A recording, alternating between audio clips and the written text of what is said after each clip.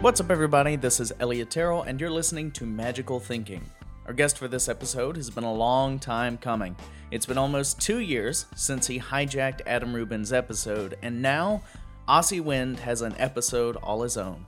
This is a great conversation spanning creativity, consulting, and we spend a large portion of the episode talking about art and an artistic approach to magic. Asi is an exceptional painter. Many of his paintings are featured in his new book, Repertoire, and his thoughts on magic in relation to painting will linger in your mind as you work on creating your own routines. I know they're already affecting the way that I think about things. I'm so glad we finally got to make an episode, and I know you'll love it. If you haven't already, and I don't know why you haven't, follow us on Instagram and Facebook by searching Magical Thinking Podcast. If you want to learn magic, cardistry, or a couple of quick bar bets, head over to artofmagic.com. Art of Magic is the premier destination for learning the fundamentals of sleight of hand technique, as well as some of the most advanced magical applications of dexterity in the world. While you're at it, you'll probably need a deck of cards or two, so head over to artofplay.com to get those and whatever else you may need. Art of Play also provides a curated collection of games, puzzles, and other amusements which offer epiphanies for the curious mind. Anyway, get into the episode, and if you have any magic-related questions or comments on the show, let me know what you think by emailing podcast@artofmagic.com. You can also reach out to me personally at elliottterrell.com. There are 3 T's in there in the center. This is Asi Wind. It's an amazing episode and a long time coming. I know you're going to love it. Enjoy. So lead the way. We're in it. We're recording. This is the only episode I've ever done over Skype. Which is going to be in great quality because we're tricking the system. That's true. We've broken into the Matrix, and we're beating technology. How are you, Elliot? I'm doing well. I was just in Michigan for a month with my best friend. Nice. So I'm doing well. I wanted badly to come out to New York and see you in person and see Derek's show, but I didn't get a chance to do that. How are you? I'm doing very well. I'm keeping busy, working. Just finished a very long project that is now being shipped to people, and it's great. It's nice to see it,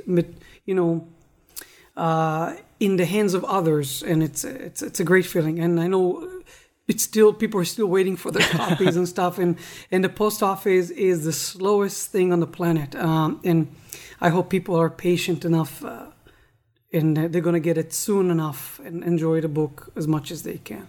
Yeah. What was it like putting the whole thing together? How long have you been working on it? Because I know when I saw you last year, you showed me some of the paintings that you had done for the illustrations. Yes. Well, the half-truth answer is that I've been working my whole life because the book is called Repertoire because it's it's a big chunk of my repertoire that stretches over 20 years or so, 2 decades. Mm-hmm. So I could say that, I've been working on this book for 20 years. But in reality, it's 3 years or so, back and forth. A lot of, I sit down and wrote and then stopped and wrote again. And to keep the motivation is very hard. But eventually, when I joined forces with John Lovick, is my co-writer, it caught speed. And then it was about a matter of a year or two that we worked nonstop on it almost on a daily basis. Basically, our friendship ended after the book. We stopped. We had nothing to talk about. I said, we have to write another book so we can resume our friendship. It was wonderful. We did work a lot, argue a lot, but it was a beautiful collaboration. What were you arguing about? Well, nothing major really, but we should do this. Maybe we should include that. Maybe we should expand here. You should. And John always said, you should write another page on that, because what happens is, it's the curse of knowledge. I know what I want to say, so I automatically complete the sentence or the thought in my head, but I don't write it. So if people don't get the full. So him as an outsider, he can say, hey, okay, you're talking about this kind of move. Explain it, or give us a little more information about it. Yeah. And that was, vital that we did it that way. I think a lot of people underestimate. I just hopped onto the forums earlier just to check out, preliminary reviews of Repertoire. And all of the actual reviews I had seen were outstanding. And then everyone else was just complaining about how long it took to get the book. Which, I know. Look, it's not your fault. That resonates with me deeply. It's not. The whole debacle that we had with Derek's book. You deal with that all the time, correct? Yeah. With shipping. Yes. And shipping is a tricky thing because you're at the mercy of not just post office, but also customs. Yeah.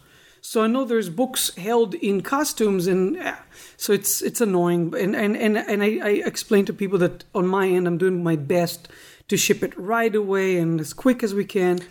But some of it is not in my hands. But I think most people got their books, and there's a small percentage of people that are still waiting. And also, because of the pre-orders and all that, we're dealing with an overwhelming amount of orders, which is great. It's very flattering and everything, but also a lot of shipments to deal with and make sure that we don't make mistakes. And, the company that ships it makes mistakes. They're humans. So, yeah. Yeah. But just to get back to what I was saying is I think people definitely underestimate how difficult it is to not only write a book, but to edit a book and lay out a book and work with the publisher and finally get it shipped to people.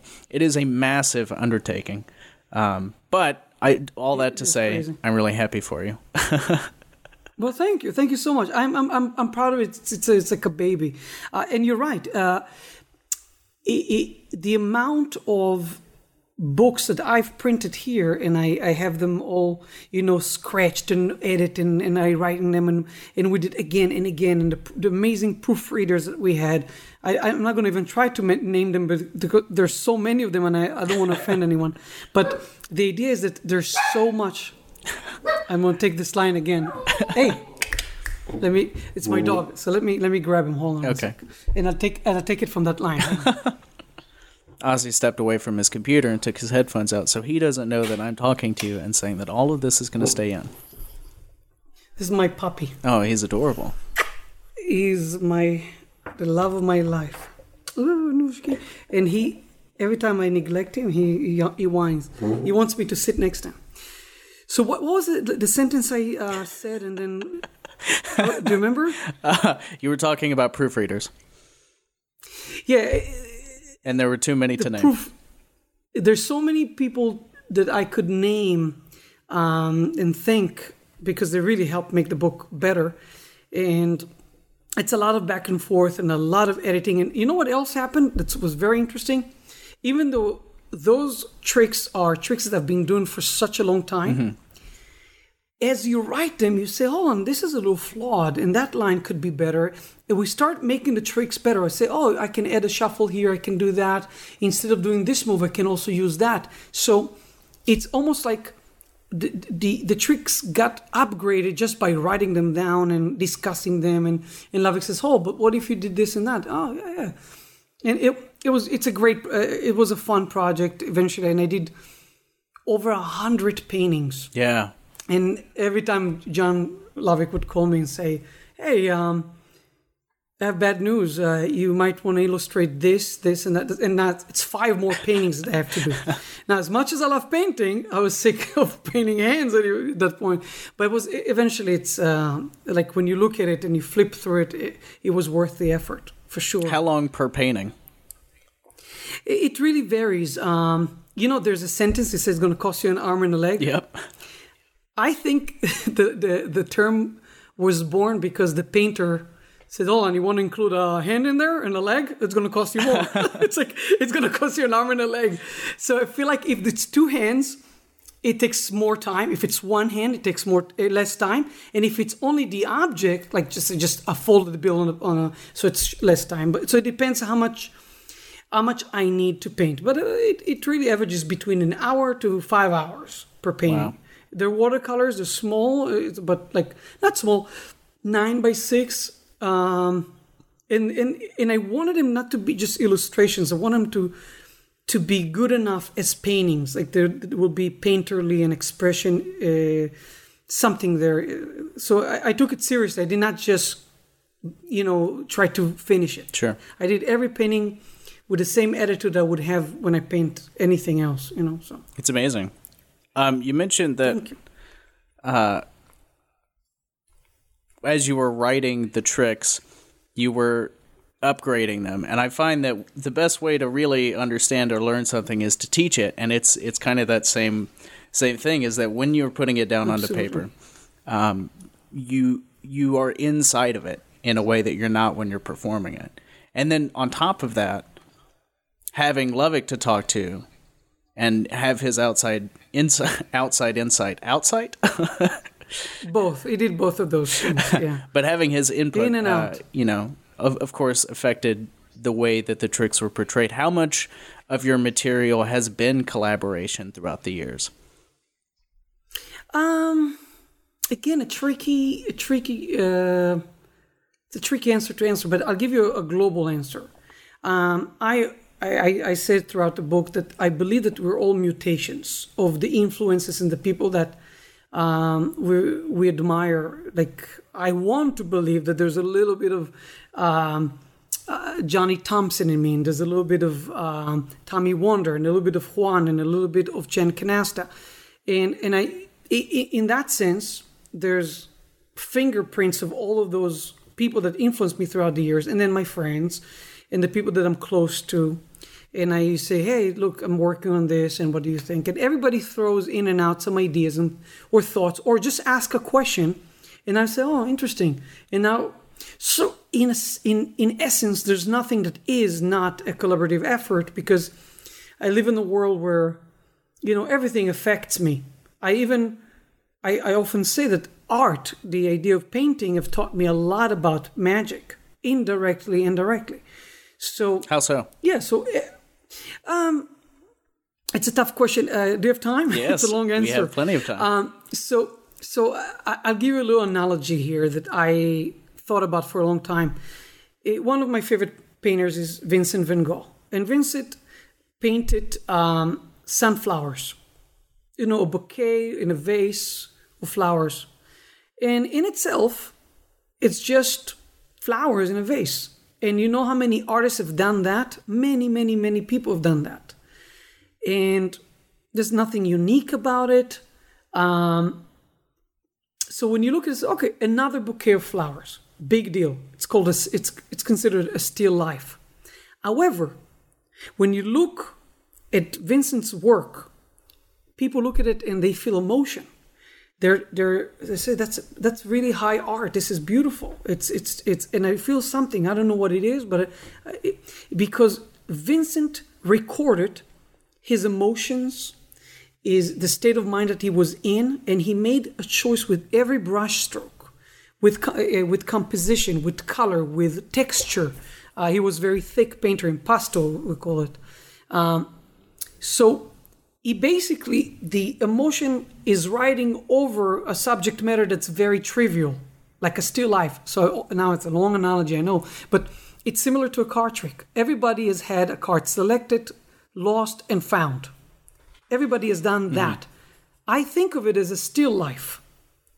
And every brush stroke, in our case, every choice you make with the trick, scripting, composing the trick, what's the story, how does it unfold, and the character you bring into it is what could make it an art piece. So I just found that, sometimes people try to put in a very contrived way emotion or feeling on top of a trick, and they tell you an emotion, but sometimes you don't need to. The choices you make, how to present a card trick, in our case it's a still life, is what's going to create a unique piece of magic / art, whatever. Mm-hmm. So to me, that's the sort of analogies that are very hard to explain, but the thing that I understood from art. Is every magic trick a still life?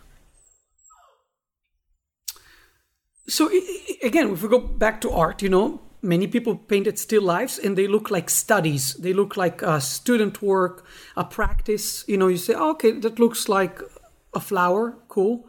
But it doesn't have anything beyond that. There's nothing beyond the paint. And every piece of car, every trick that we do has the potential to be art, has the potential to be beyond the still life, beyond the card trick that we're doing. Do we succeed every time? Nah, probably not. But potentially every piece that we do has the potential to become more. You know, sometimes Juan talks about it all the time. You see the passion of the magician. You see, wow, he loves his art. He loves what he does. And in a way, through the card trick, they get to know you, how obsessive you are about it, and how seriously you take your art. It's not explicit. It's not you say, ladies and gentlemen, I'm a magician and I really love my art and I put a lot of time into it. You don't need to say any of that. They see it, they feel it, just by the way you handle cards, by the way you communicate with them, and how passionate and you're about the trick. So it's this kind of again, I find it very hard to explain in words. You're doing a good job. Keep going. I'm trying. And, if I said it in Hebrew, it would have been way easier. But that's another thing that's very interesting, because lots of artists that I admire refuse to talk about their art or explain their art.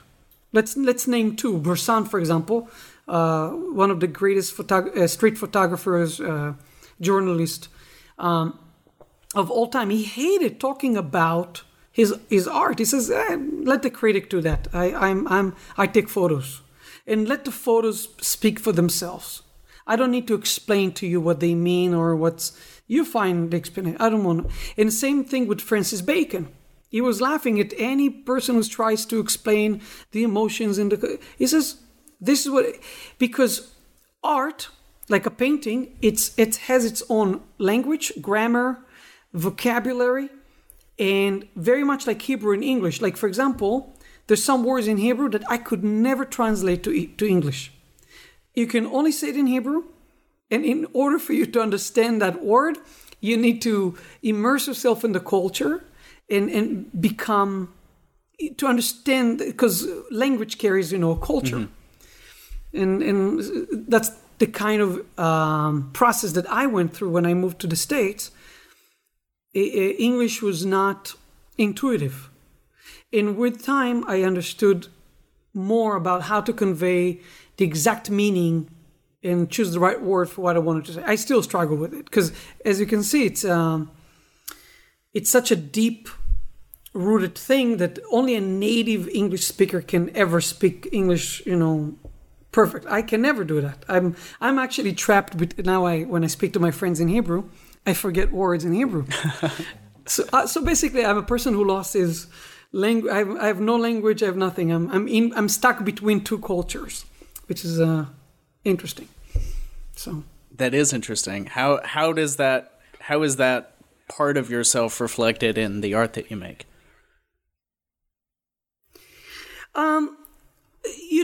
It's the process of unmasking, is allowing yourself to be less controlled.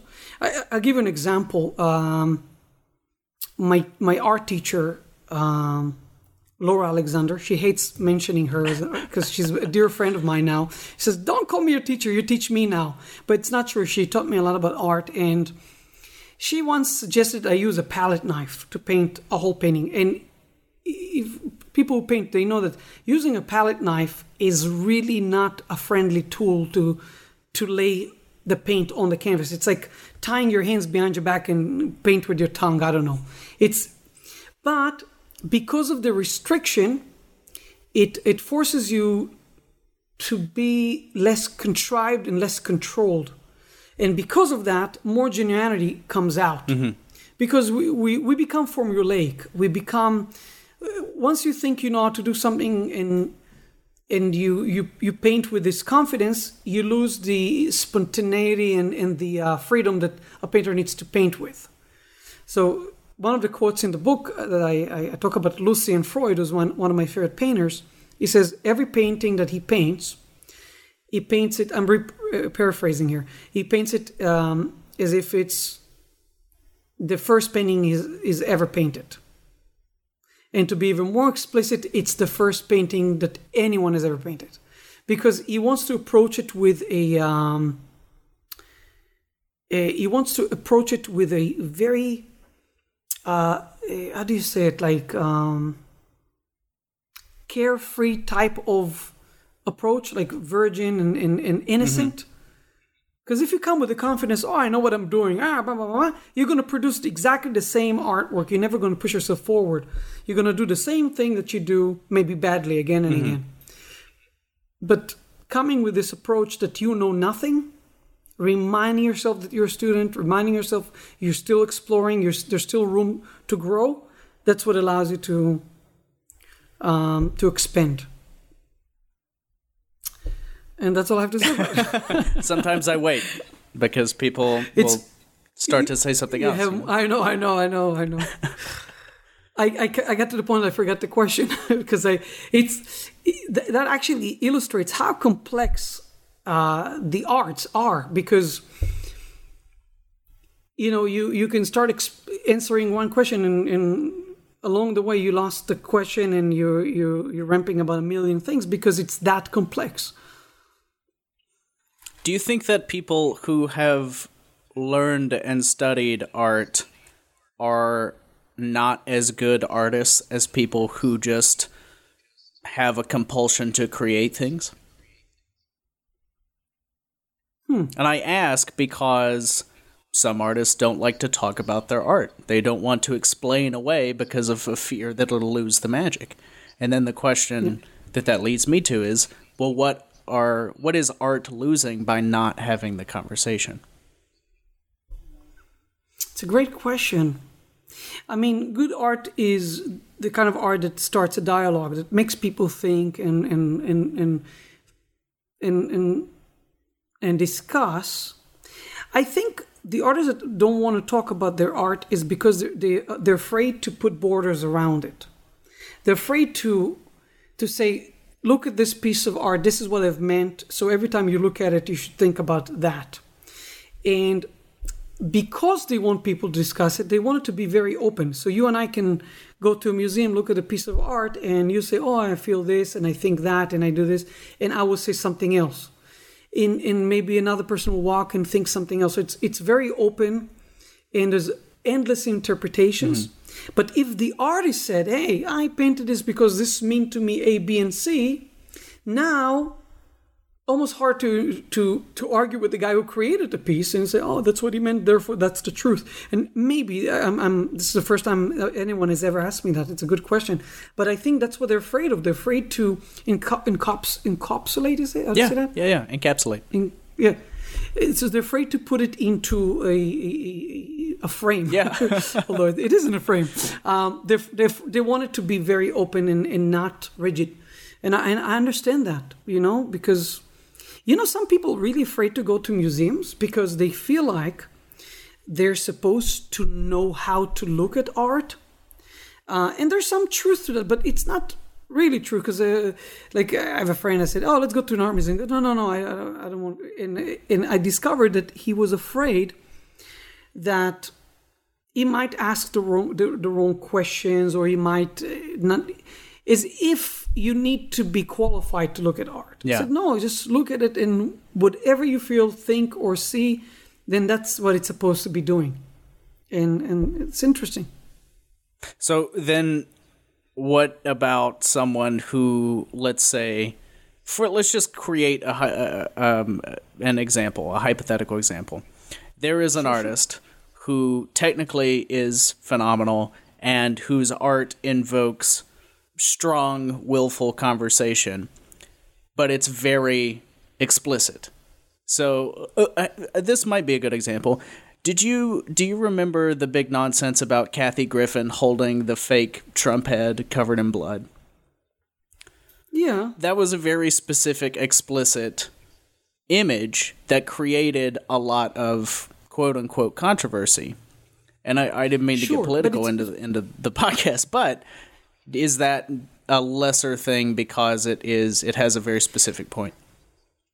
Nothing is lesser. It's demonstration of some sort. And we can take two steps back and say, what, because you bring something that's very explicit, very strong, and you can agree and disagree with it all day. But some people go and see Pollock, Jackson Pollock, in a museum and say, wow, that's the most amazing thing I've ever seen. It's amazing. The energy and the colors, the abstraction is beautiful. And some people go and say, this is bullshit. Am I allowed to say bullshit on Yes. here? My fucking kid could do that. Yeah. Exactly. There's a film like that. So is that valid? Yeah, both approaches. The most democratic, my friend's mom said it 2 years ago. She says the most democratic thing in the world is art.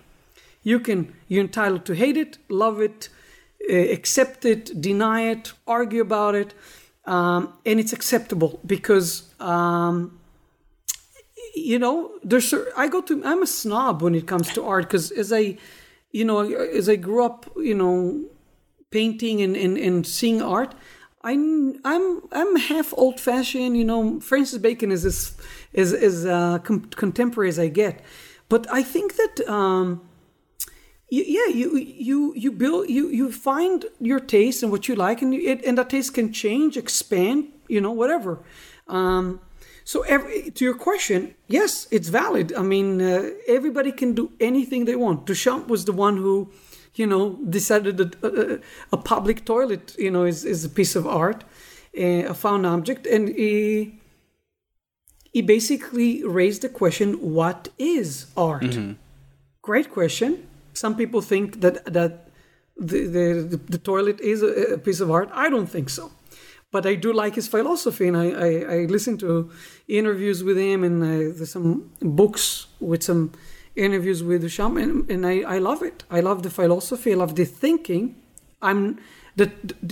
His art doesn't touch me so much, doesn't move me, but the questions do. So, yeah, for sure. I'm curious about at what point does the artist make this? This may be too circuitous a question. At what point does the artist make the art? So, for example, a phenomenal, well-known, fine artist takes a picture of a toilet and goes, "This is art." And because it's Duchamp, people go, "It's art. He did that. It's him doing it. It's art." At what point do you reach the level where the artist surpasses what it is that he makes? So what you're saying is because of his reputation, because of his name, that makes the piece? Yes. And if somebody anonymous did the same thing, nobody would give two shits about it? I had a conversation, again, with my friend Laura a few days ago about when people buy a piece of art, they don't just buy the piece of art, they buy a connection, an invisible connection with the artist. And we both agreed about this immediately. It's true. It's true. Like when I look at Lucien's paintings, I immediately think about him, the way he spoke, and as we said, he records his personality within the piece. And we respond to that, So I give you a weird example. If somebody, has a kid and his kid painted something and he looks at it, it could bring him to tears. My own child made that. And they put it in the fridge and everybody's happy. That's the exhibition. And he's biased. Yeah. The parent is biased because it's his kid who made it. So here you have a great example of art and connection to the artist and the meaning that it carries around. And we don't need to separate it. It's all interconnected. It's all one. It's a story. When I often say when you go to a museum, the color of the wall, that the museum chose to paint, sometimes it's white, sometimes it's gray, sometimes it's red. And the curator makes those choices, and he also makes another choice, which paintings will go around it. So when you go to a museum and you see Vincent next to it and Gauguin next to that, you have a connection there. They were buddies, until they fought. But there's a connection, there's a dialogue, and also the temperature of the room, the people you're with, who do you see it with, what day, how do you feel that day? Do you feel good? What's good? the weather outside? All of it is connected. Everything is, yeah. And now let's go back, because it's a magic podcast. Let's go to magic for a sec. Everything we say about paintings applies to magic, because think about your audience. Your audience, every one of them is in a different state of mind. Some of them are recovering from a tragedy. Some of them are happy. Some of them are this. Some of them lost millions of dollars. Some of them won. I don't know. Everybody brings. He's not a blank slate. Is a continuation of something that happened to him before. Mm-hmm. And you are now engaging with this crowd that is already a part of something bigger.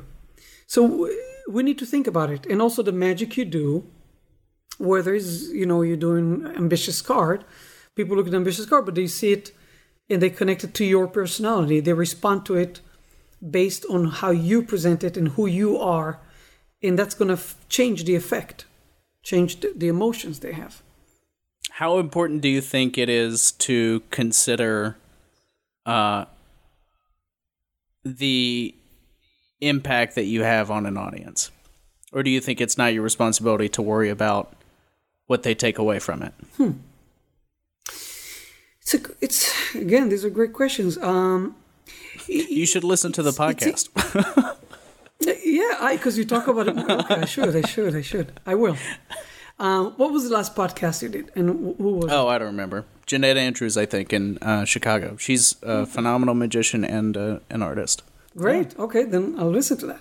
So, as an artist, you can be very pure and paint what you want or do whatever magic you want and not consider the crowd at all. Just, I like this trick, I like this one, I don't care what people think, I like it.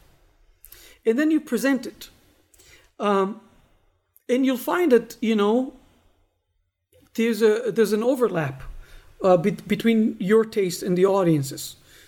So there are many scenarios. One is that you realize that you are your material, your taste is more with the adults in nightclubs, for example. Or that your stuff is more for kids, or your stuff is more for this type of group, so you can find your audience. So that's the one extreme of being pure and then finding your audience that likes it, or finding that overlap and sticking to that. The other one is to be a hack, meaning just listen to the audience and test every trick you do, and whatever they like and clap and cheer, you keep doing more of that stuff. And then you are the other end of the spectrum. So I think these are the two, and you have many artists who don't even need to mention any of them. It's clear, I think, of artists that were not understood during their time, and 20-30 years later they found their crowd. They were long gone, and then the audience, this is actually good. Where have you been all these years? So I think every person can just look at the two ends and say, where am I and what's important to me? My true voice, what I really want to say and what I really want to do, versus I want to be a crowd pleaser. I want to get paid. I want to get more gigs. And by the way, both of them I'm not putting down any of these sides. They're both valid. I gravitate towards, I guess, the other side, doing things that I really like for selfish reasons. And I'm gladly, I think I found my crowd. There are people that think that it's good and they book me. So it's good. And well, so do you feel any kind of responsibility in a country that doesn't have a very strong magical history in the public eye? Do you feel a responsibility to educate your audience about what good magic is? Yes. I think every time you do a show and you do a good show, that becomes something that they can compare it with. So, for example, if they've seen a hack and he did really commercial, great material, they're going to love him. They're going to think this is the greatest magician we've ever seen. Now, if a few weeks later they go and see a great magic in a theater where there's meaning behind it and great stuff like in and of itself, which is a wonderful show, now they're going to compare that show to the hack they saw. Yeah. And that's going to become the education they get. And the more good magic that we see out there, either on TV and theaters or in private gigs, or corporate gigs, whatever, that becomes their education, because they can see, I can't put my finger on it, but this feels very artistic, profound, meaningful. There's depth to what I'm seeing here. This is obviously better than the guy with the, I don't want to put any trick down. I was about to say a few I was about to give a few. And by the way, you want to hear something really great? Great. I'm complimenting myself. It's something that I think is interesting. Hack material, by the way, was not hack to begin with. It was actually great magic. I'll give an example. Cartoon Deck is a great trick. Yep. Cartoon Deck is so imagine that you are the only person in the world to do Cartoon Deck. You'll have a signature piece that everybody remembers. It's beautiful. It's unique. It's terrific.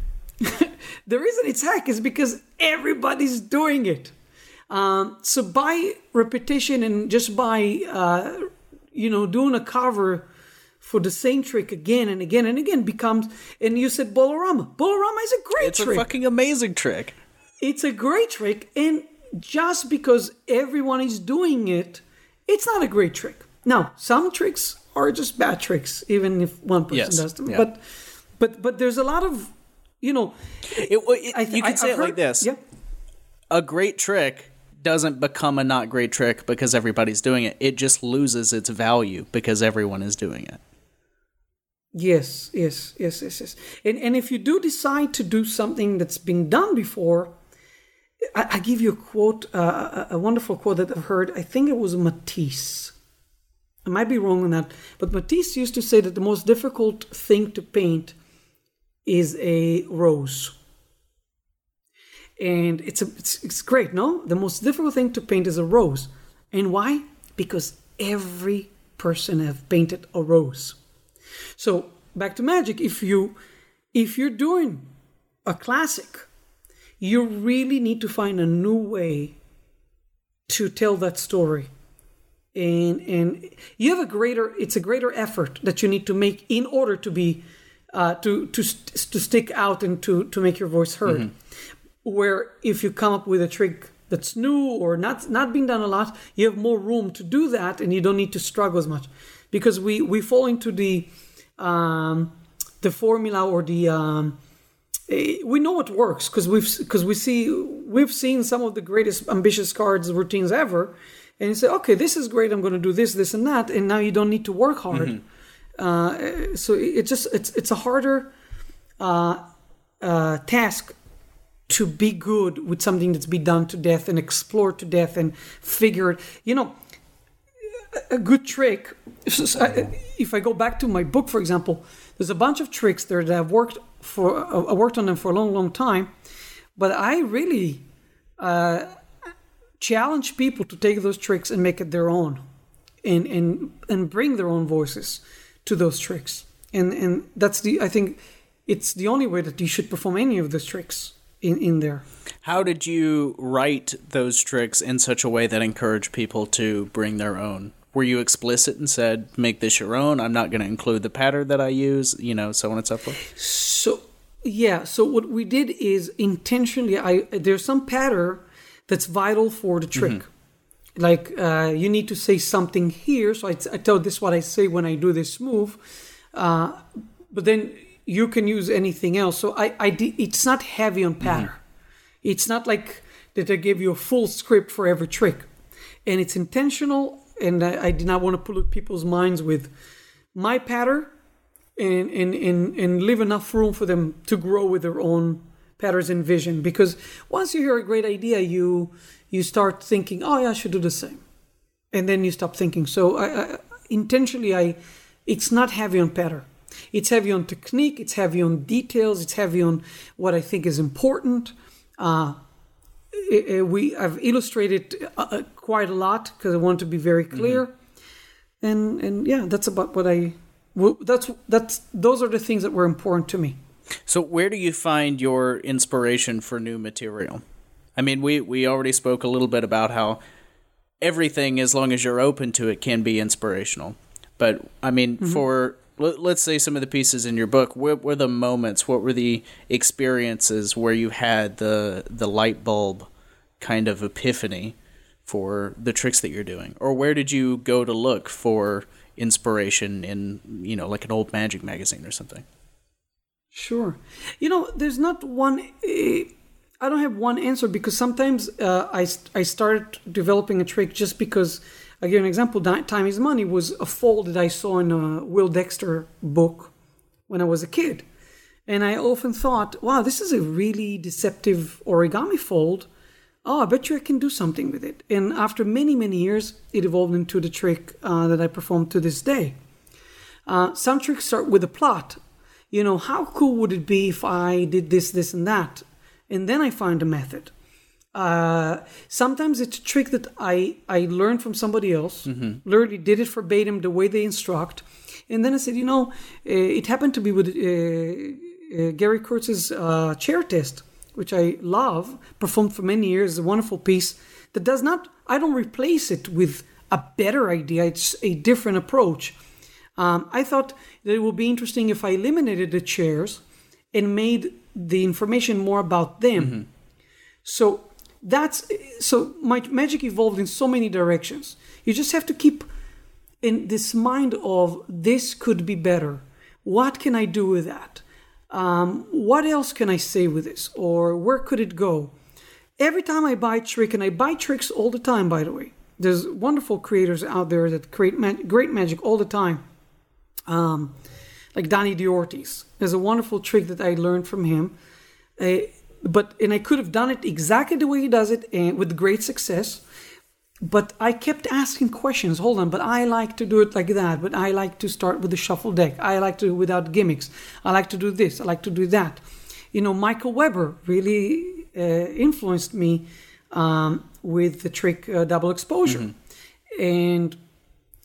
But he let such energy be, in me to work on. How so? Because his trick is wonderful. You can just do the trick exactly the way he explains it in one of his lecture notes, and it's wonderful. It's a beautiful situational trick. And I just said, okay, what if I want to do it more often? What if I want to do it with a regular deck? What if I keep asking questions, and that's what brings it to a new place. But with that said, I want to say one thing that's very important. Sometimes people come to me in conventions and they say, oh, here's a trick, a take on your trick. Can I publish it?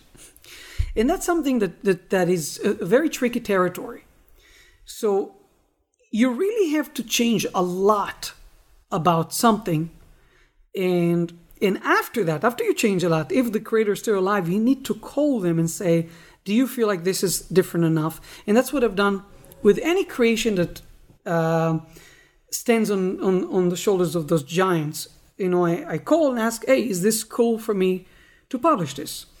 So that's another thing that people, I thought it's crucial to mention, because it happens quite a lot, where, and we see this all over the market, where you have a variation of the same trick 17 times, sometimes with a blue back deck, sometimes with red, and it's like they change so little. And I feel like that's not fair to the creator. And it's, so for me, I did not release anything in my book or in my career in general until I felt like I've changed a significant amount of details or presentation or method.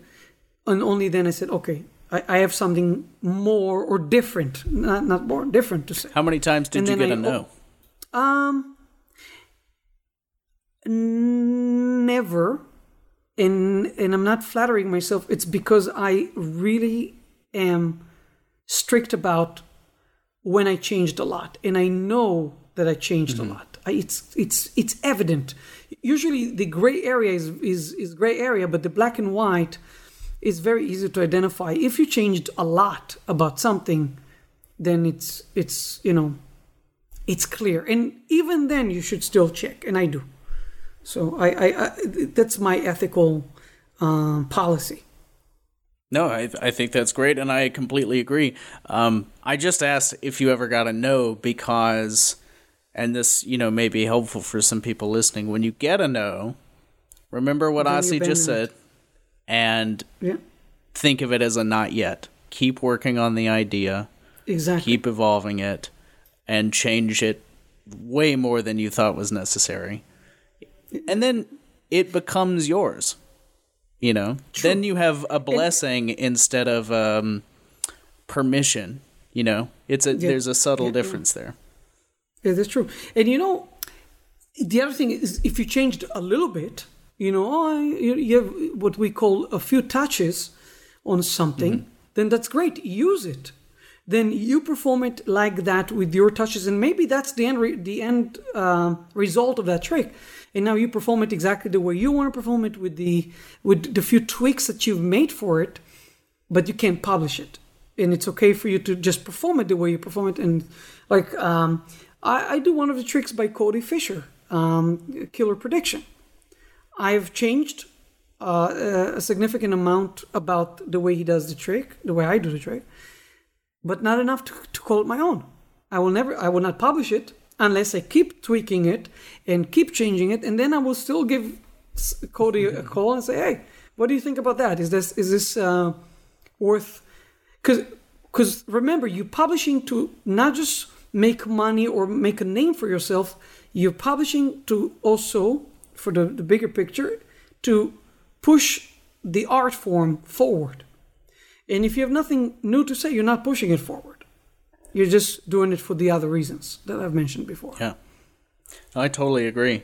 How many times have you gotten burned out, either in magic or in painting, but you just have been in it so deeply for so long that you just have to stop and take a break? Or has that never happened? Oh, many times. I would say more. I've even like giving up on a trick that I'm working on, and it doesn't go anywhere, and I abandon it. Sure, yeah, something like that. Oh, many times. You know, one of the things there are two scenarios that happen to me quite a lot. I say, okay, this is a good idea. If I do this and this and that, and I put it together, it's going to be great.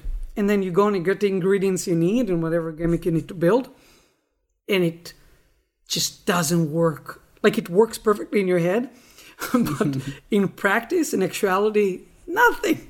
Just complete failure. And say, how did I think it's going to work? Of course it's not going to work. You know, the law of gravity and other things interfere with the theory. And sometimes you do envision everything. Say, okay, if I took this Vangali deck and I took this and I put this and I put some marking there, boom, you have a trick and it works perfectly as planned. So I've had both thing happen. And actually, a third option is that you think something will work, you build it all together, you spend thousands of dollars, and then you realize, you know what, I don't need all of that. I only need something that costs 10 cents. And after spending thousands of dollars on building something, this and that, you realize, wow, I could have just done that, and that would have saved me so much money. You know, Teller's talk about the red ball, the floating ball, is amazing.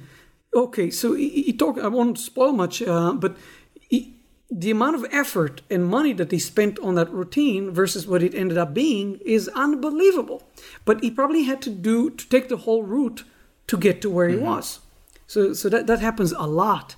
That I spend a lot of time, a lot of effort, and then I go say, you know what? What I thought at the very, very beginning, the first idea I had, that's the better one. And sometimes you just have to fail. You have to do it again and again and again until you arrive at whatever conclusion, you know. And always keep in mind that it's never finished. It's never finished. It's never finished, and the more you fail, the more you learn about something, for sure. Yeah, absolutely. And you should not be afraid of failure. Failure is a great teacher, and also success is a great teacher. Sometimes if you walk away from a show and you killed that night, and the energies, everything was perfect, I find that people sometimes don't do that. They only focus on the failures, but also remember to focus on the successes that you have, because, is that a word, successes? Yes. Okay. Sometimes if you kill, ask yourself, why tonight was great? What did I do tonight that was better? And I think that's also a great teacher. Yeah. Enjoy your successes, learn from your success, and also the failures. I feel like we need to focus on both. favoring either is wrong. If you only learn from success and not from failure, you're not going to, and vice versa. So it's important to keep that balance, and also makes you a happier person. Sure. If you can give time to the success too, it definitely would make you a happier person. What are some of the biggest lessons that you've learned from each success and failure? Again, it's very general, but what was an early lesson that you learned when you just bombed? You just ate shit. I learned not to bomb again. And how did you said, not don't bomb again? No, I tell you something. One of the things that this is a reoccurring thing, and I learned from it because it happened again and again, is that you do a show, it starts all right, and then you do one piece and it just bombs. And then you go into this state of mind, that's it, it's over. And now everything suffers because of that one. And if you learn to recover quickly from a trick that just went wrong, and sometimes everybody has their own way of doing it, but sometimes I say, by the way, this did not work. Let me try something that does work. But some people try to make it look like they didn't bomb, and it becomes like a snowball of just not a good show. So the quicker you recover, and stand on your feet, that's a pro. Like when we see Chen Canasta fail with his book test on the what's the name of that person? Pedersen? No, not Pedersen. I forget his name. It will come to me. But he does. You can find Chen Canasta, and he fails with the book test, and so quickly without guys, whoever's listening to this, really go watch it and just see how long between the failure, between the second he realized that he failed to the second that he picks up to recover, it's a second, and that's a real pro. The idea that he doesn't even telegraph that something went wrong. He admits, okay, as you can see, sometimes it goes wrong, but I was thinking page 80 and blah, blah, blah, blah, blah, and he recovers. He admits to failure right away in the most nonchalant. He doesn't make a big deal out of it, and he moves on, and he doesn't register as a failure. It's a great lesson. As a matter of fact, I want to Google it now. Well, failure is definitely communicated by the performer. And so, like, for example, I was listening to some comedians talk about Will Ferrell on Saturday Night Live. And when they would do the live show and a sketch was just bombing, Will would take extra long to draw out the sketch, and he would just live in it and enjoy it even though the audience hated it, as a way of saying, it's not up to you if I have a good time or not, right? And so, so you are definitely communicating whether something works or not. Obviously, there's an objective, he found the card or he didn't find the card. But if you don't find the card and it's fine to you, everybody else feels that relief that it isn't a big deal. They're like, oh my God, it's okay. Exactly. Because you're in charge of the audience. And I wanted to ask you how you feel, like what are the steps that you take to make these individual people bringing in their own baggage and experiences, how do you make those people into one breathing organism that is an audience? What are some of the things that you think about and portray and say, perhaps? So, this is not a secret, but one of my biggest influences is Juan Tamariz. And, collectively over the years, he's given me so much advice, either directly or just, in workshops and lectures that he give. He says that you can't fake it. For example, if you feel sad and you walk into a room and you pretend to be happy and expect the audience to believe it, they're not going to. So he says you can find that place where you performing, the sad version of you is performing. And then the audience is going to start giving you energy. And organically and realistically, they're going to start making you feel better. Like, I remember I was depressed, a few months ago, but something that happened to me, and I had a show, and I did not make an effort to fake it. I wasn't terrible. I wasn't like crying as I was doing, but it was like, okay. And slowly the audience was great, and I start having this back and forth with them, and they lifted my spirits, and it was a better show. I think it's to create an audience or to bring them to be one or family-like, you know, is that dialogue that you have with your audience. It's a respect that I have for my audience, that it is not me, you know, showing them what I can do. It's about me sharing with them. It's about me talking with them, not at them. And all of those things, I think, make a difference. If they feel like you're a genuine person, you know, it's similar to how there's certain people that you will open up to. You'll tell them your deepest secrets because you feel this comfort. They're inviting. There's something about them, feels sincere. It feels like they're good. They're good talkers, but they're also good listeners. And you're there. You feel it. They suck you in. And I think, and again, it's probably just one answer to that question because there's many, many answers. It's that. It's, you know, it's the what kind of person you are, you know. It goes to, I can only quote the 7 veils that Juan talks about, which I totally agree with, you know, of the sincerity, the effort, and the passion you have for your art and the audience and so forth. And all of these things is what creates an audience. Yeah, one of the most important things personally to me as an artist is the authenticity of sharing with your audience, because especially like in this entertainment saturated culture, everyone can smell bullshit from a mile away.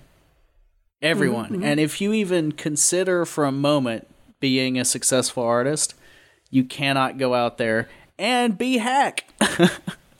Like, you can make money, but you won't be fulfilled because you aren't sharing something that is honest and authentic to you. Yeah. You can succeed commercially, but not artistically. Yes. I know a lot of people who are true hacks, and they're very successful. They make lots of money, and maybe they're even happy and content. But again, it's perspective. From my perspective, they did not succeed as artists. Mm-hmm. They did not succeed at contributing something to the art or expanding the art. They benefit from the art. They take away from the art. They use the art to their own selfish benefits, and they're content with that, and they're happy with that. They're business people. They're great marketeers. But they're not great creators. So success is a very loose term. You know, success is what you set yourself to succeed at. So if I want to be a great artist and I succeed, in my opinion, then I succeed. If I want to be making lots of money and I make a lot of money, then I make a lot of money. Mm-hmm. And now that's my success. Sure. So take me back to the beginning.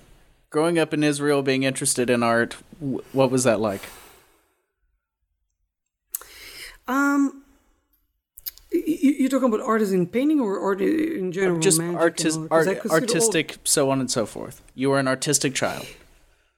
So, I mean, when I was a kid, I wasn't a great student, but the one thing that I did okay was with painting and drawing, and I really loved it as a kid. And throughout, all the way to 16 or so, I was painting and then I became more focused on magic, and I abandoned the whole idea.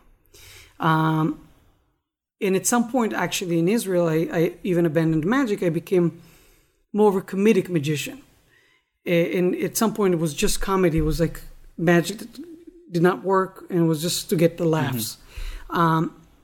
And then when I moved to the States, my appetite to do magic again came back. I moved to the States at 21 and fell in love with New York. And only about, I would say, towards late 20s is when my desire to paint again and draw, I don't know, I cannot even tell you how and why, but all of a sudden I wanted to sketch again. I took pencils and sketchbooks and started to sketch, and then I tried watercolor and struggled with tremendously. And then I started taking courses at SVA. I started going to the Soho figure drawing, and I would draw from live models. And then I wanted to try oils for the first time, and that's when I met Laura. Laura Alexander is an amazing painter. And I started, taking lessons with her. And over the years, we became friends, really good friends, and kept learning from her and talk about art and consume art, sometimes more than magic. There was a period of like a bunch of years that I did not even read about magic. I only read about art. Mm-hmm. And as I told you, indirectly learned about magic. Anything related, like biographies, how-tos, figure drawings, whatever I could find, I would read. Why were you drawn to it? What was I? Why were you drawn to that? What attracted you to painting or drawing or there's an aspect of magic in painting. There are many aspects, but there's one aspect that is magic. I've always felt like you're creating pseudo life with 2 dimensions. I just had a conversation with Derek Delgado the other day about how he just gave me a great idea. I don't want to reveal the whole idea, but I'll tell you half of it.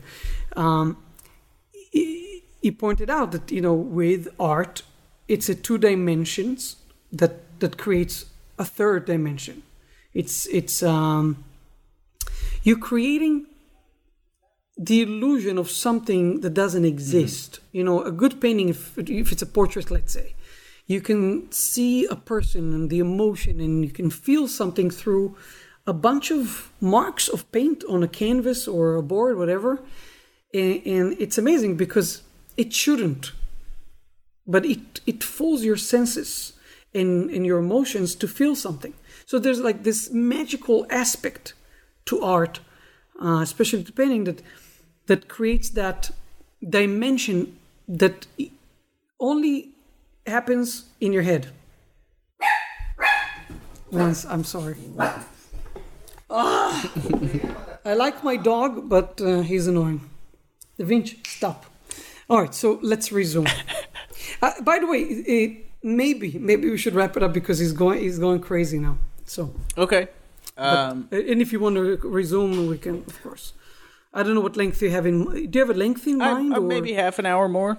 Is that okay? We'll try. I hope he's not going to bother us because and if he barks, let it be, and we'll talk about. Yeah, I don't mind that at all. Okay, exactly. Okay. So what when you talk about painting, you are talking about the magic of creating an illusion, and so is it illusion? Is it speaking something without words? Is it making someone have an emotion without being explicit about it that draws you to art? I'm just trying to kind of get into what it is that draws you towards an artistic lifestyle. So I see what you're saying. There are lots of parallels between the two, meaning things that are like magic and art, and they have that in common. Mm-hmm. But also there's a lot of things that they don't have in common, which is a complementary thing in my life because, when I paint, I'm by myself. I'm alone, or sometimes with a model, but it's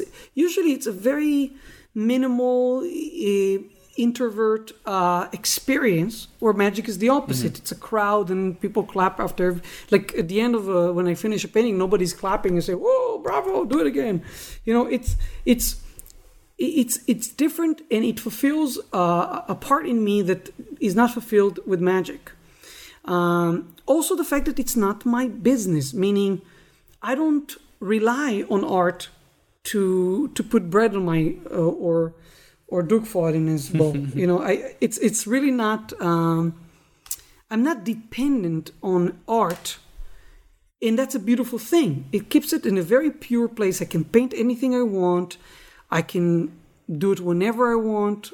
And it's nice. So it's both.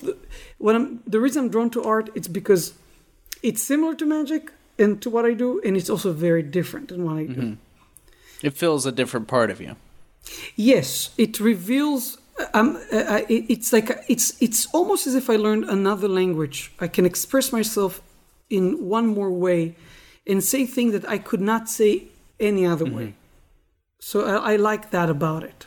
Really. And then what was it as a child that made you interested? What was going on at home? Was it just you needed something to do, or you were gifted? So believe it or not, gifted. I don't know. Gifted is another philosophical idea. I think, first of all, it might come as a surprise to a lot of people, but as a kid, I was very shy, very, very shy. Very few friends. Not very quiet. Very quiet. Are you an only child? No, I have one brother. One brother. So I was very shy, and that was an extension for me. It was a comfortable place. I could, lose or win hours of painting and drawing, and I really loved it. There's something very meditative about painting. It really is. The amount of concentration and the focus that you have to have is just it's euphoric. You can walk away from a good session of painting really, really happy and fulfilled. Yeah, you can dip into the flow, right? Yeah, it's a flow, and it's also there's a point that you walk away. Not always. It happens once in a blue moon, but you walk away from the canvas and say, "Wow, I did that. That's kind of cool." It's almost, and especially when you, that's where it's a little different than magic, because you can come back to a painting years later, and it looks as if an invisible twin brother of yours painted it. It's not quite you. And that's the beautiful thing about recording. You record it, your state of mind, where you were, the level your expertise, or or the emotional state you were in. You record it on paper or on canvas, and when you look at it, it triggers, especially for the artist, it triggers a moment. I know where I was, I know what I did, and something that we call flukes. Because my early work is all terrible, most of it. But in between those really terrible paintings, there's one fluke, or at least something that I consider a fluke. And I look at it and say, wow, I like that. This is still valid. I look at it and it still does something. Where some work you say, oh, that's amateurish, that's not great, it's just a study. But yeah. I don't know how we got here, but it's interesting. Yeah, certainly. And then, I think that's a pretty universal experience. If you have the self-awareness to go back and look at your own work, is to go and say, oh, that was all shit, except, wait, there's something that's interesting. And then that like you were saying about recording audio or video, it's the same kind of thing where you can go back and see these snapshots and you go, oh, wait, I'm learning something about myself from this. And this. And all of that other stuff is garbage. But this is interesting. And then I always find it intriguing to then take those lessons and throw them in a blender and try and distill that down and go, what is it that was that that kind of shone through the clouds that I can then harness specifically to make a new piece? Sure, yeah. You carry with yourself knowledge, obviously, and experience when you work on a new piece of magic or whatever it is, whatever art you're creating. But with that said, I believe we should approach everything with the mind of a student. I've said it. I said it all the time, but I truly believe that when you approach anything with the notion that you know what you're doing, and there's like a little bit of aura of cockiness and confidence, you block yourself from learning. The moment you think you know something is the moment you declare that you don't need to learn anything else.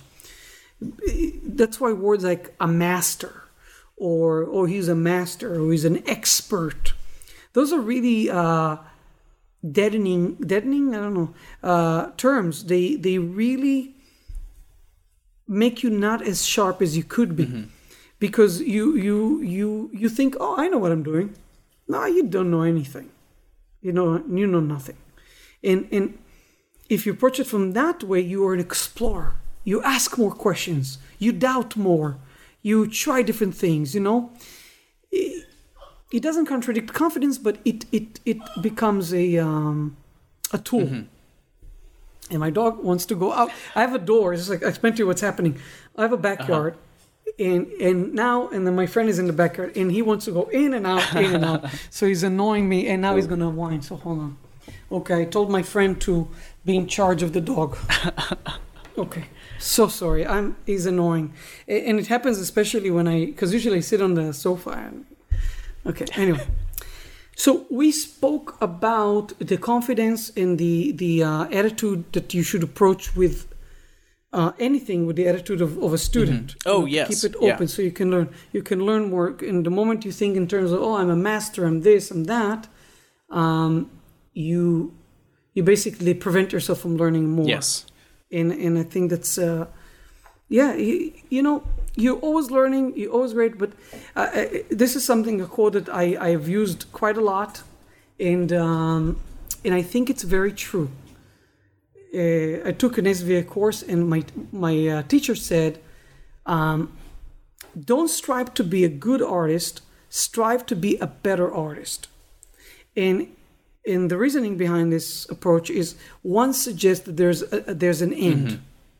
You work. Now I'm good. Great. Bravo. You made it. You're here. And the other one, you striving to be a better artist, is ongoing. It's forever and ever. You'll never be good. You'll be better. You'll never be good. You only can get better. And I love that approach. And it's actually, some people look at it and say, oh, that's a downer, because I want to be a master. I want to be great. Nobody is. And it's to me, it's a plus, because it means you'll always have joy. You're always going to explore more. Your profession will never be boring. It's always going to be more and more interesting. And I see it as a plus. I agree. I think that's, I've been mentioned time and time again, is that the people who, so Malcolm Gladwell's 10,000 hours, you're a quote-unquote expert in a thing, right?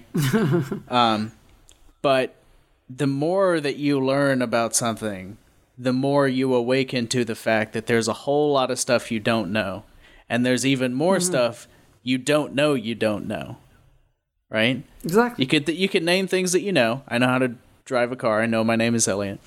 I don't know how to fly an airplane. I don't know how to properly cook a piece of chicken on the stove. And then there's, an infinite number of things I don't know. And the more that you learn about a specific thing, the more you're awakened to the fact that there is that infinite possibility out there. Yeah. And it's an interesting thing that the people that think they're great, they lose on two things, actually, now that I'm thinking about it. The one thing they lose is that they don't learn, because they think they're masters, they know everything, so they're missing on the growth. They're missing on learning more and expanding and discovering new territories that did not even know exist. So that's the first loss. The second loss is the audience can tell that you are full of yourself, and that makes you not as good of and not to be confused with confidence. Confidence is obviously very important. Mm-hmm.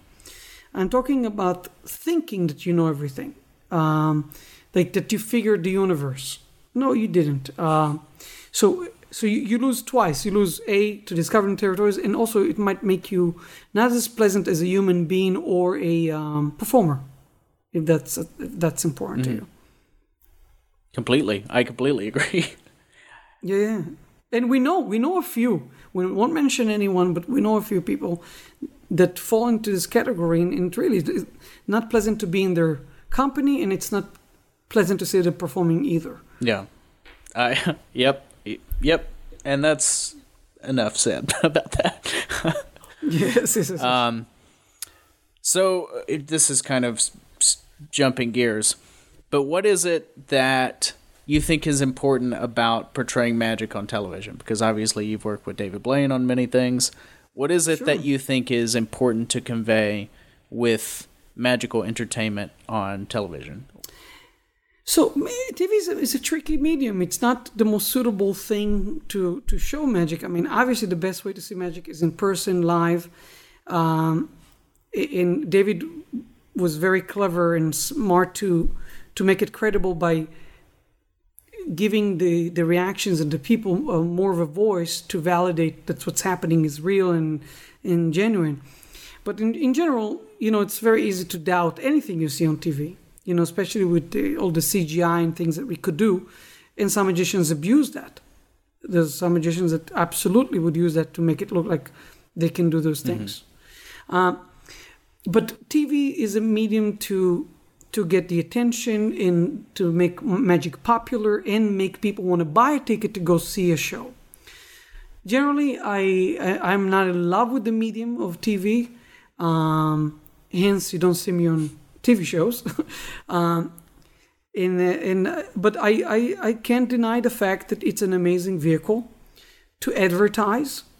I mean, I look at TV as a big advertising tool. It's a billboard, and it could be done very well, and artistically and interesting. Like I like what Darren Brown is doing. I like what obviously Blaine is doing, but eventually those things. I think the biggest success or triumph is to make people leave home, buy a ticket, go and see Magic live. I think that's where it belongs. And in general, I love theater. I love live events. I don't own a TV at home. I don't watch TV. I'm when I hang with people that are half my age, and they tell me certain things that probably everybody knows, and I don't, is because I'm not hooked. I don't watch TV. I watch movies and some series, everybody's raving about. I'll watch eventually, like Breaking Bad. That's amazing. It's very good. It's wonderful. It's great. I watch it after every friend of mine said, "You've got to watch this," and then it was a marathon. I stayed until 5 a.m., 6 a.m. and watched it. It happened to me with not with the Jinx, Making a Murderer. Blaine said, see, you gotta watch this. So it was midnight, and I said, you know what? It's only an hour long, only 10 episodes. I'll watch one episode. By 1 o'clock, I'll be in bed. So I watched the first one. Okay, one more, 2 o'clock, I'll be in bed. Anyway, I ended up going to bed at 10. I watched the whole thing straight through. It was great. Making a Murderer. Did you see that? I've seen some of it. I didn't watch all of it straight through. Oh, it's crazy. What a crazy story. Whether it's true or not, I think it is, but crazy story. So yeah, TV is important. TV is a great place to, again, make people buy a ticket. It's simple. That's the way I look at it. Simple as that. And you can create great magic on TV if it's, a good trick, and you don't cut away too much, and you don't cheat the camera so much, and you honor the craft of magic. And Blaine is amazing at that. Blaine could easily cheat, and he will always choose the purest, most possible, most direct way to do magic, and keep it, the same way you experience it as if you were there. And I think that's great. Obviously, not always possible with TV. Sometimes you need to shorten things just because of length. Because otherwise, the TV is more sensitive to dead time. I just came from, my friend and I went to see Angels in America. And I've seen it before. It's 8 hours. Have you heard about that? It's 8 hours off Broadway, and it's 2 parts. 4 hours, about 4 hours roughly each part. Wow. Now, if you saw it on TV, I'm sure it will be boring as hell. But live, seeing it live, we walked out and I said to my friend, I always believe that there's no such thing as a long show. There's only a show that feels long. And that show did not feel long at all. And it was almost 4 hours. And the next half is 4.5 hours. I think. I don't know, but it's about roughly 8 hours, the whole thing. Wow. And it's terrific. It's great, great, great. Again, and it's funny, as I'm answering all of these things, somewhere midway through my answering, I don't remember what the question was. but it's great because you're just sliding, it's a trigger, and then we go somewhere. Mm-hmm. Exactly. So I just asked about TV and what you think magic, what the role of magic is, and you answered it brilliantly, and that's basically advertising to get people in seats. For me, that would be if I was to do TV, which I don't, but if I did, that would be my only goal, is to, like, for example, I've yet to see it, but I need to see it. I know Derek was on the Colbert Show, and he didn't do any magic. He just spoke about his show, and I thought that's great because it's exactly what I believe. He cuts to the chase. I'm going to tell you about a show that you can only see live. If you want to see it, come see it live, because that's how it should be seen. And I love that. I think it's very ballsy. How many magicians go talk shows and just talk about their show? Not too many. I thought it was very nice of him to do. And brave. I thought it was brave. Absolutely. And it's not pandery at all. And I think that there needs to be more of that. And this is not at all any sort of commentary on Blaine going on Fallon and doing magic or anything like that. He's amazing. Yeah, he's incredible. I love those pieces. Yes. That goes without saying. But there is Derek is putting reverence on his show by not doing a card trick on The Late Show. He's putting the whole experience of what it is that he put into it over doing a trick for the people in the room and on the TV. Yes. And with that said, I want to be clearly honest about this. What Blaine does on, let's say, the Jimmy Fallon, the two performances that he did lately on Jimmy Fallon, I don't know if it was before, but the last two, I thought those were two of the most amazing talk show pieces I've ever seen by a magician. It's not easy. It's one take, it's live, and they're killers. They're beautiful pieces, not easy to do.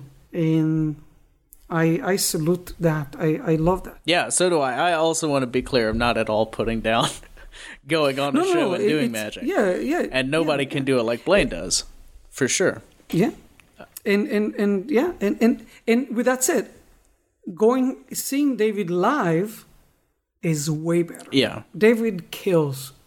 David has an amazing show, and I think if anyone listening to this, if you have not seen the show that David is putting out, now he's on tour, you make an effort. If it's a city next to you, go see it. If you can get tickets, it's wonderful. I'm seeing him tomorrow night. It's an amazing. You're gonna see him tomorrow night. Yep. It's great.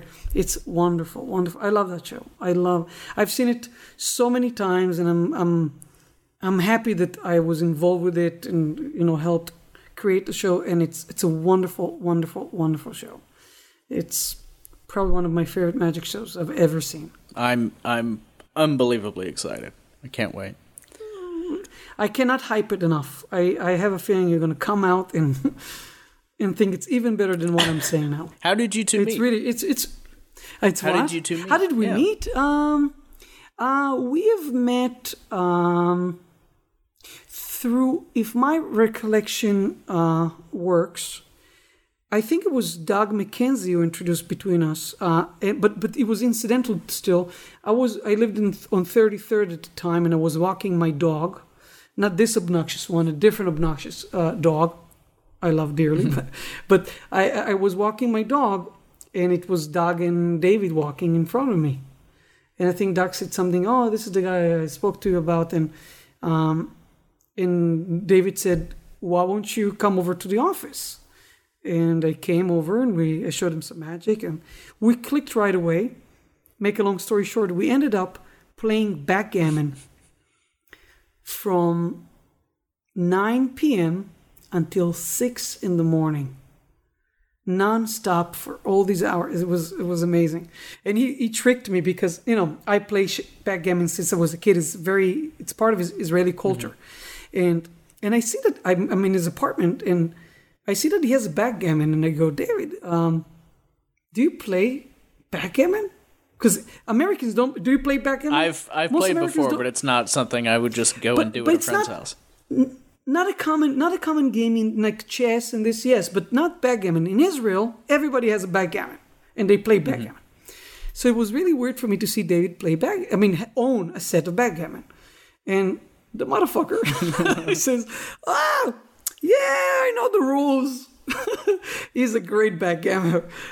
He kicked my ass. I kicked his ass a little bit after, I have to say, but that night he kicked my ass.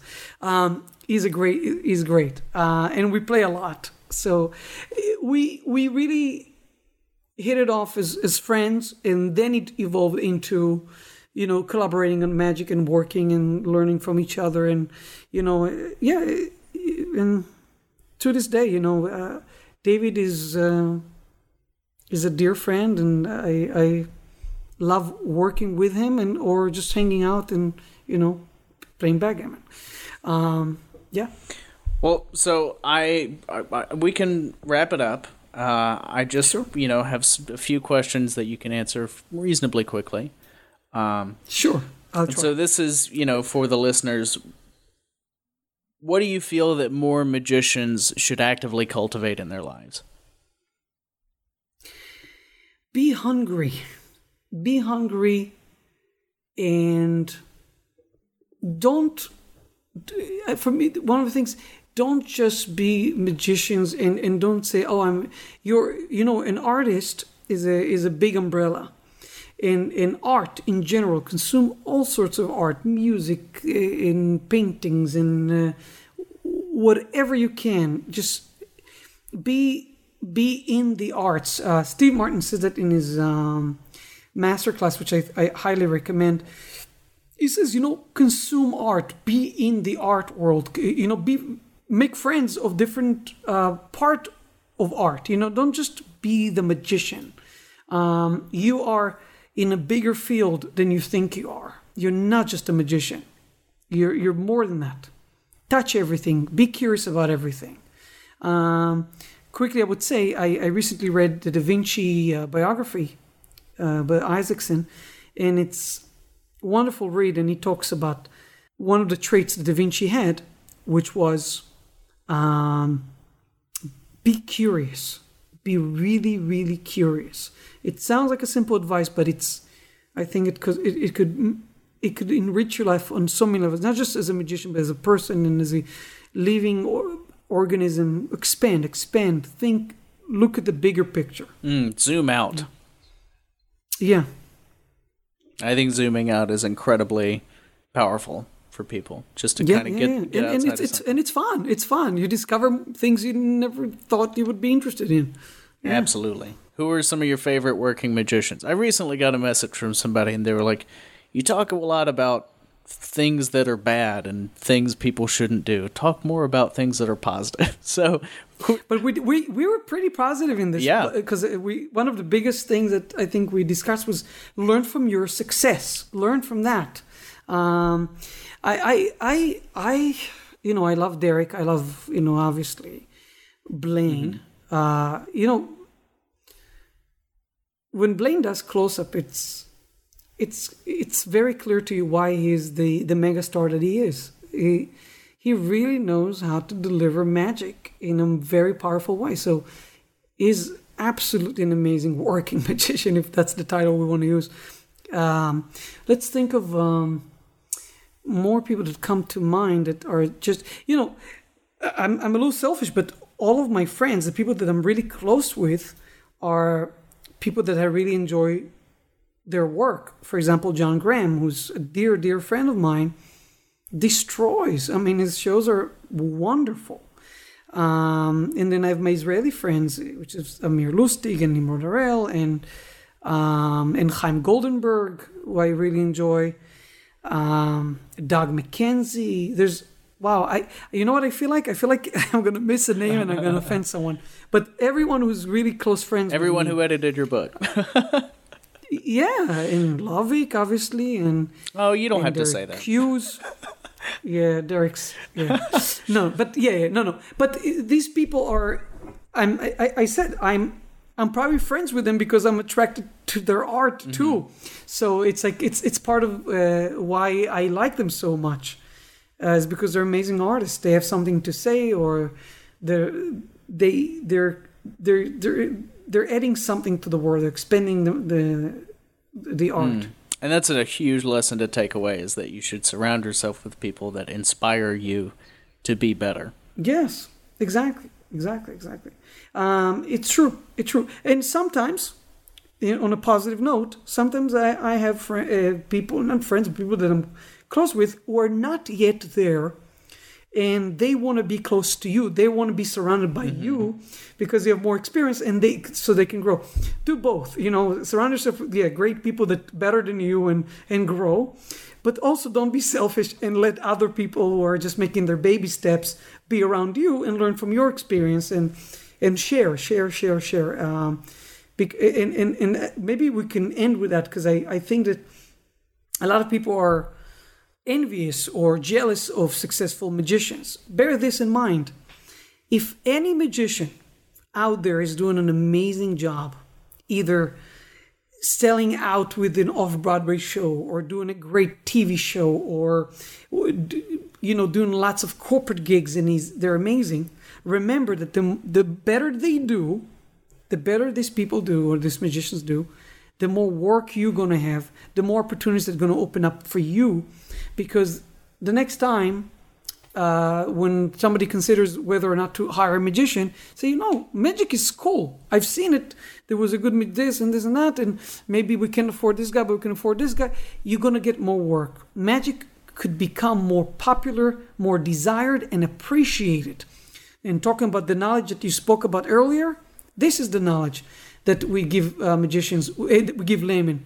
Laymen can learn to appreciate art, magic, the art of magic, on a higher level, and we're putting it on a higher pedestal. So the next time, when they consider what kind of entertainment they're going to get or what show to attend, magic will be on the top of the list instead of, we can see Hamilton and we can see the Book of Mormon, and we'll go see a magic show. No. We want to go see a magic because we love magic, because magic rocks. So I say go out there and help all of us, make this better. We're all in it together. Okay, I tried. Dun, dun, dun, dun, dun, dun. Yeah. Yeah. Okay, just a couple more quick questions. What's your favorite non-magic book? And I'm actually going to take that out and say non-art book. Non-art book, okay. But they're all non-art book, you're killing me. I'm looking, I have a few bookcases. You know what? Okay, I'll recommend something that's not quite art, but, Made to Stick, I think is a great book. I think that Thinking Fast and Slow is an amazing, but to me it's a magic book. I just read Sapiens. Oh, interesting. I read it twice. Remember at the beginning I said everything is interconnected. So Sapiens is, I feel like it needs to be mandatory. Like every human being should read that. It's in Hebrew. In Hebrew, the title is a brief. I don't know if it's in America too, but a brief history of humanity. Mm-hmm. A brief history of humanity. I think it's a terrific book, but it shows you how we evolved, and how we became to be the modern humans that we are today. What else have I read lately? I don't know how that was going to be perceived, but I read a lot about Buddhism. I'm an atheist. Mm-hmm. I'm openly atheist. Openly atheist. I know some openly atheist because I think like atheism has a bad rap. Like people, I'm not atheist, I'm agnostic. Like people try to mellow it. No, atheist is someone who's, just for the record, is someone who's willing to say, I don't know what's out there. There's no evidence for a God or this, and I'm okay with that. And I want people to respect that the same way that I respect people who do believe. If someone believes, I don't think they're stupid or that they're wrong per se. I think, okay, I was led to believe that there isn't. I don't have evidence, but if you believe, that's cool. You're convinced, I'm not. I respect that. But with that said, I do love the philosophy of religion.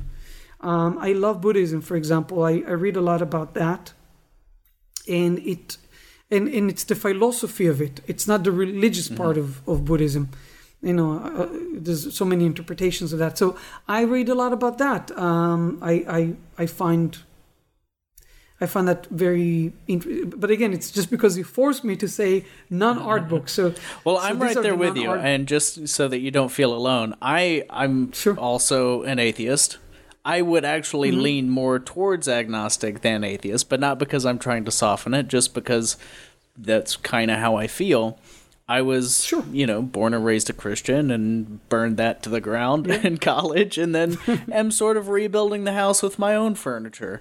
And a lot of that includes, aspects of Islam or Buddhism or Hinduism and some Christianity in there for good measure. Sure. I look at it as sort of all different paths up the same mountain, which is basically to be a good fucking person. This is what it's about now. Yes.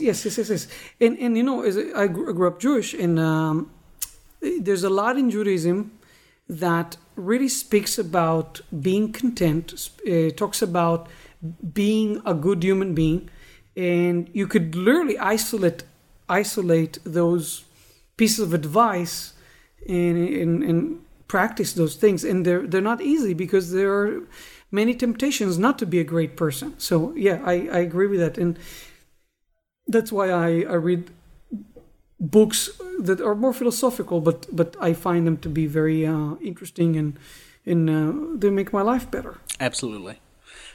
Favorite film? Wow.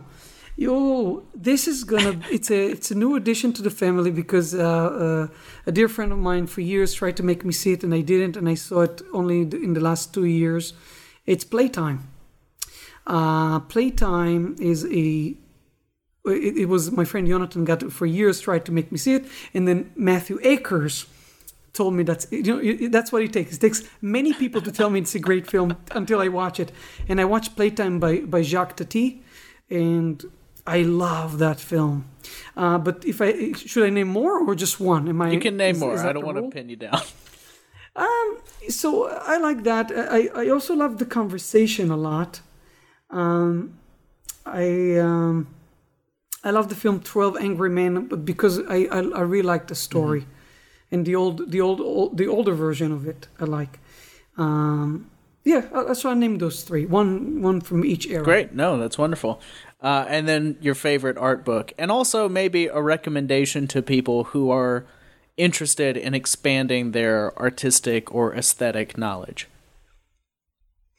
Well, if somebody has an interest in art, is in painting, I really love The Art Spirit by Robert Henry. It's a collection of talks and lectures that he gave over the years, and I love that.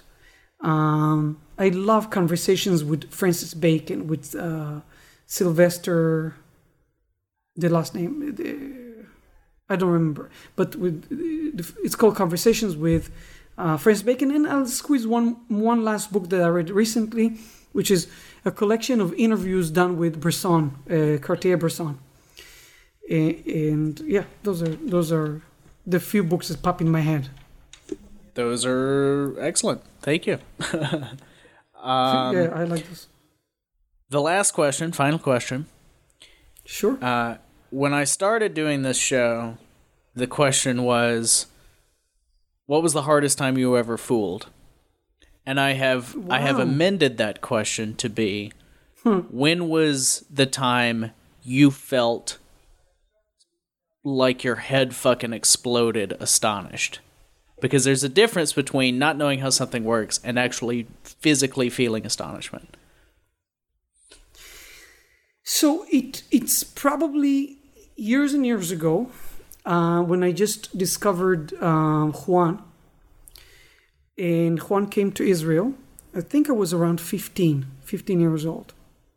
And you know, when you're young and you just learned magic for a few years, you think you know.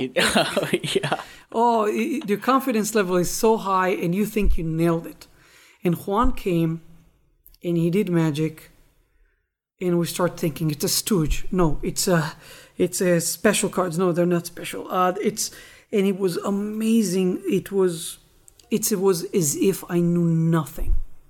He erased basically the few years of experience I had with magic to nothing. But it's easy. Probably Juan has done it many times. Juan is a very devious guy.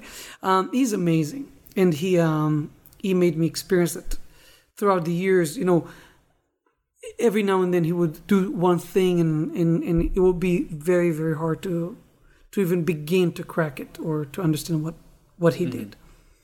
And so you felt the intense astonishment where you just felt like your brain was scrambled. It makes you feel like a layman. You say, that's what the people feel when they see magic, I guess. Yeah, he reminds you what it's like to be a layman. And by the way, it's a great feeling. It's a wonderful. I am envious of people who can experience that, because I think that's one of the cons of being a magician, is that you lose the ability to see magic with that fresh, perspective. Mm-hmm. Yeah. What a treasure. Yes. Well, thank you so much, Hansi. This was super fun. I'm glad we finally got to do it. Almost 2 years after your first yes. guest. You're talking about the interruption, my invasion. Yeah, the invasion. How I took over Ruben's podcast. Yeah, but it was fun. That was super fun. It was a lot of fun. How long was it? Like 3 hours? I think it ended up being about almost 3 hours. So just put this on a loop. So I won't mind to be longer. So just put it on a loop and until it's longer. Okay. I'll figure out where I can cut in here to take out the dog noises and just insert previous parts of the conversation so people just think. And people are going to say, but he said it already. Almost exactly the same way.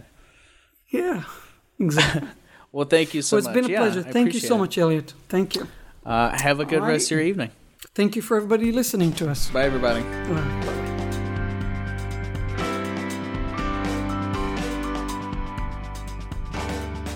Thanks so much for listening to Magical Thinking. If you enjoyed the show, head over to magicalthinkingpodcast.com to hear more episodes and discover new ways to support the show. Check out artofmagic.com to learn magic and cardistry, and visit artofplay.com for your playing card, board game, and whimsical interior decorating needs. If you'd like to get in touch with me, you can email me directly at me@elliottterrell.com. That's me@ELLIOTTTERRAL.com, and I'll be happy to respond to any questions or comments you may have. Before you forget, head into your podcast app and leave a rating and a review for Magical Thinking. Thanks again, and I'll see you next time. Cheers.